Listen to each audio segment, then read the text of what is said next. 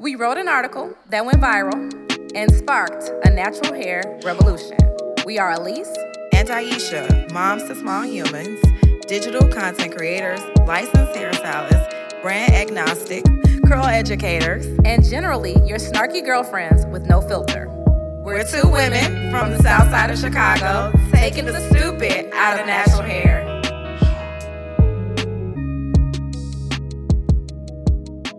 On this episode, we're going to chat about who's your boss? Who is the boss around here? So the same mindset that made you a successful employee will not make you a successful independent artist. Let this sink in for a bit. Some of us work a job. We go hard in the paint, right? I've done it. Go hard in the paint, and then you don't get recognized for your hard efforts and work and get bypassed. So you decide to go this independent stylist life. But what made you successful as someone else's employee will not make you successful as an independent artist. Yeah, you have definitely got to make some shifts of addressing your employee mindset as an entrepreneur, because now you're an entrepreneur. You are a real live business owner. You are, as the kids like to say, a brand. I hate that word, Jesus. You are a brand, honey. And now, what is your brand? I'm not a fan of brands because I worked in business.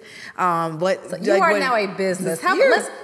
Instead of saying brand, because everybody in the whole wide world has a brand. Right. You are building a brand, but you also are building a business. Yes. And they are two different things. So today we really want to address how taking your employee mindset into entrepreneurship in the areas of pricing, scheduling, and what was the other one? Because y'all know I can't see.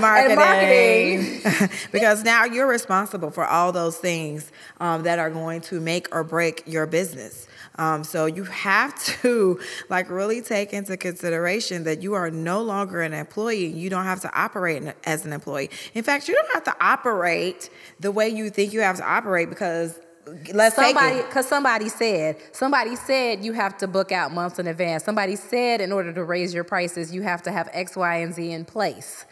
That no longer applies when you are running your own business. It's 2019, almost 2020 in a few seconds, and the beauty business just doesn't operate like that anymore. Your business is driven by your client, and if you're not listening to your client, you are not going to be in business. Business owners have their ear to the street. Do you have your ear to the street? Do you really know what's going on? And really, with your ear being to the street, your clients will tell you what they want, when they want, and how they want it. But your client is your boss, but you get to set the terms and conditions with how you work with them as an independent stylist.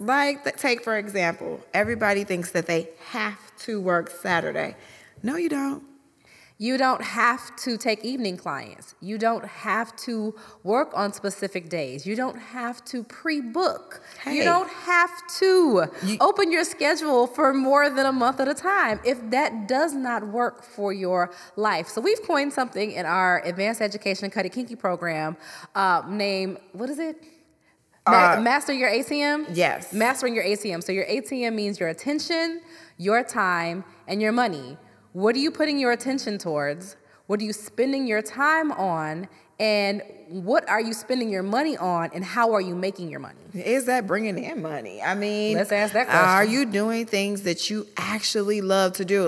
Do you like when you go into work, do you look at the schedule and go, oh, I gotta do, if you're feeling that vexedness in your spirit when you see that certain appointment that pops up that you haven't done. And it's not the client. No. It's the service. It's the actual service. You usually get vexed. I'm not gonna lie. Sometimes I get vexed when I see a twist out on my schedule. I do. I get vexed. I'm like, oh, Lord, why does she want that? I'll say 90% of the time I never end up doing it. And see, I just took twist outs off my schedule because I no longer can do them, nor do I want to do them. So as an independent artist, that's where we have control over the services that we do and what we charge for them, if we even want to do them. And I have to add a little caveat, the reason why they're on the schedule is because people think they can't do a wash and go. So yes, I switch and bake. Yes, I do. She switches and bake, and I say, you going to do this wash and go or not? All the time I switch and bake. I do. I was like, I just want to give them hope. No, I'm not giving anybody hope. You go get this wash and go, and you're going to be okay. Just a little bit. I just give them a little sparkle, like in my little corner of my eye right here. I just give them a little sparkle. See, that's it. If I have to do the twist out, which is like maybe one client out of 75, I'll do that. But no, because what you're going to be like, I can get a twist out. No. You're not to aggravate Why do you want that? You're not going to aggravate my psoriasis and my right thumbnail. Where are we going? No.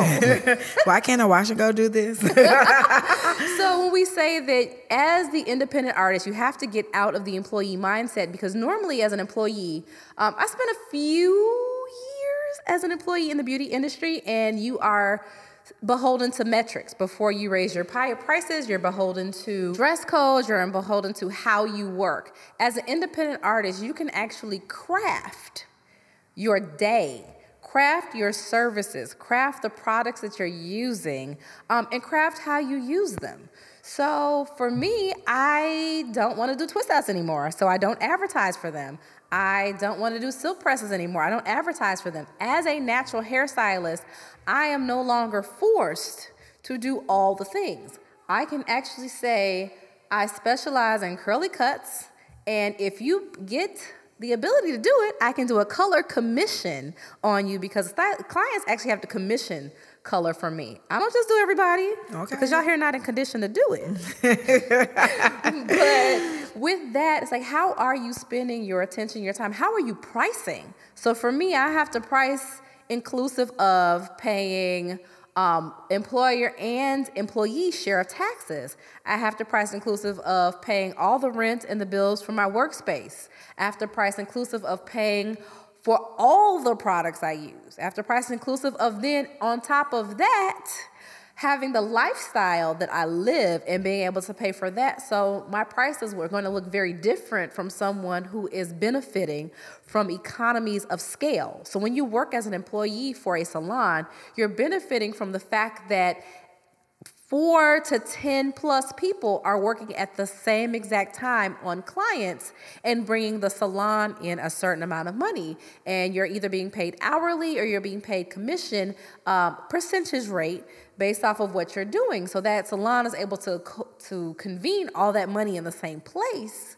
and pay all the bills for the one building and pay all the products for that building, and then pay you your share of what you're doing. Because even as employees, like, they're not taking your money. They are providing you the environment and the tools to do your job. So when you go independent, it's not that it's easier, it's not that it's better, it's that you have more control. Yes, and you have to determine, we talk about this in Work Your Chair, you have to determine, like, for yourself, what number is going to make you happy. And no, seriously, it's what number is going to make you happy? Not only what number, and when I say number, how many coins you need in a year to take care of all of your whole life. Your entire life. Now, not your business life, your business and your personal and your lifestyle. Life, your actual life and your lifestyle. Like, we're drinking champagne. Now, mind you, we're drinking something from Costco that's like $8, but it's amazing though. It's really good. Amazing. But you want to be able to afford the things that bring you joy. Like, if you like vacations, if you like getting your nails done, or if you need to get massages once a month. Because, I mean, face it, our jobs are kind of strenuous sometimes on our bodies and our minds. Well, I've been doing this for 10 years and my body's like, girl. They are. I'm looking to get a massage on Wednesday. But no, knowing that that's going to be a part of your expenses. So you want to be able to take care of every single expense. And so as your own boss, because you're actually really, and my auntie said this to me, along with my great auntie, she was like, entrepreneurship is like, she's like, it's dope, but you still have a boss. Your boss is actually your clients, but you get to dictate to your clients how this business actually operates, under what hours, under what time of day or what days, when you're going to be there, when you're not going to be there. What services you actually are offering. How much they cost. What products you're using during the service, whether you'll let them bring their own products or not. So boundaries are so very important when you do run your business, because there's oftentimes when we transition from employeeship to entrepreneurship. And we're like, oh my God, I need clients. And so you're just willing to do any and everything, versus setting your boundaries in the beginning and teaching people how to actually treat you. Because the business you build in 3 to 4 years later is going to be reflective of what you're doing in those first 12 to 18 months. And if you let people run all over you in those first 12 to 18 months, they're still going to be running all over you during your 4th, 5th, 6th year. And that, I feel like there's so many reasons why people say, hey, I like the suite kind of, but I went back to being an employee, or I went back to just working in a salon, because those boundaries weren't put up. You've got to establish. I have to say, when I came in with some really clear boundaries. So let's talk about how many years we've been. I've been behind the chair for 10, and you've been behind the chair for 2. Yes. And I worked in retail, though, prior to this. And because I worked in retail prior to this, I had to work a weekend. Like, we had to work at least one weekend day. We got one day off during a week. And you get to choose those days sometimes. But I knew coming in, like, after working about 5+ years, working Christmases and Christmas Eves, the day after Christmas, I was like, I don't want to do that anymore. I'm not going to do that anymore. And because I do have a small child, I have to, like, my work life, actually, what I do at work is centered around what goes on with my child. Mm-hmm. And so that was really clear to me coming in. It's really clear to everybody.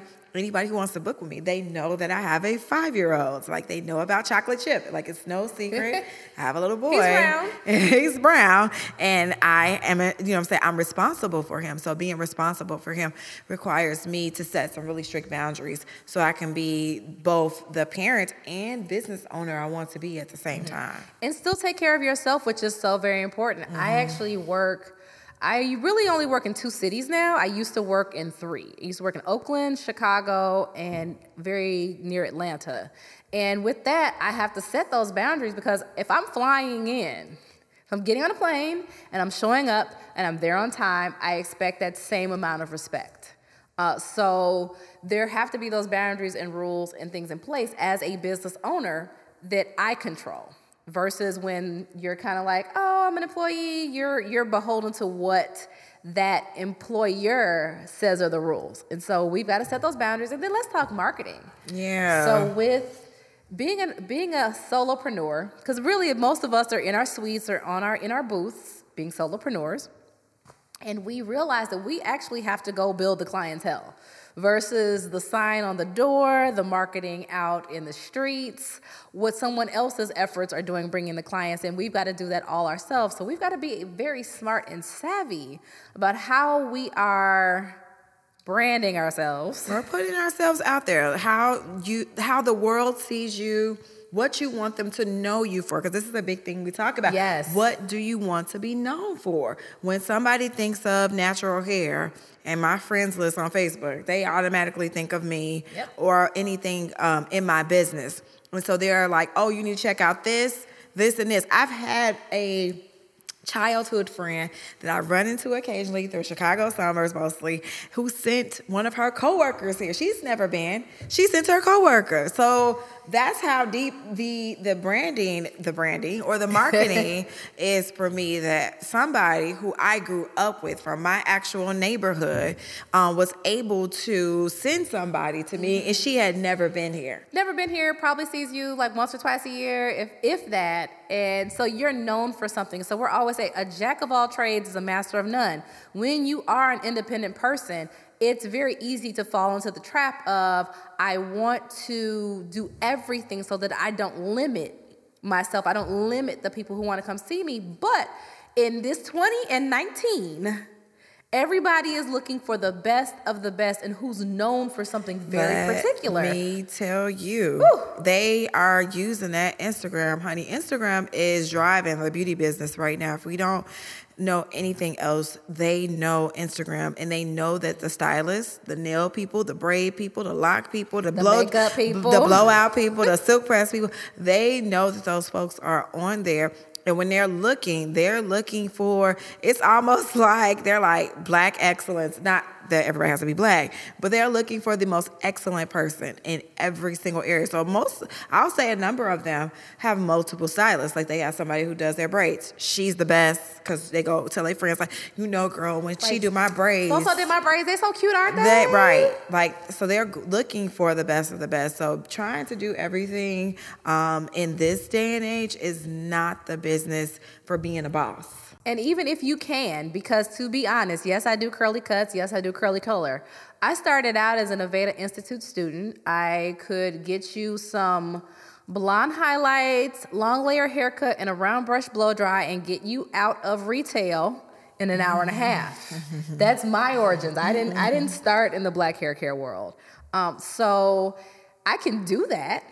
But if I mixed everything up at all times, where would I be targeting? Who would I be targeting? My target market wouldn't be seeing me as the person that they see me now. So we've got to really think about what message are you putting out to potential clients, and what do you want them to be saying about you when you're not there? Absolutely. So get your stuff in order. Find out like what you actually love to do. And for the people, there's going to be somebody that's like, but I like to do everything. It's do everything on the clients. Do everything on the clients that come to you for one thing. Yeah, I'll say that. I'll agree with that. Yeah. Because like they came to you for that curly cut, but I can do a twist out and a silk press and a this and a that. You'll have them for life. Absolutely. So don't feel the pressure of the old school mentality of doing everything. Be niched or niche, whichever way you want to say it, right? We're going to piss somebody off, but it's okay. But it's all about, they say that the riches are in the niches. Like, it's there that people are coming specifically for something. When they come to see me or when they come to see Elise, they're coming to me mostly because I'm going to tell you exactly what to do. Go home and do that. And in 12 months, your hair is going to be amazing. And it's going to be fabulous. So at that point, trust yourself. We oftentimes operate in fear because we see what everybody else is doing and we don't know how we're going to compete. We have to shift our mindsets from what has worked in the past in cosmetology, because things change now. There's no longer 10-year cycles. There's no longer 5-year cycles. The cycles are anywhere from 6 to 12 months right now. So being at the forefront of where your consumer is, knowing what they want, knowing how they want it, and knowing how much they're willing to pay for it is going to be very important to know who is your boss.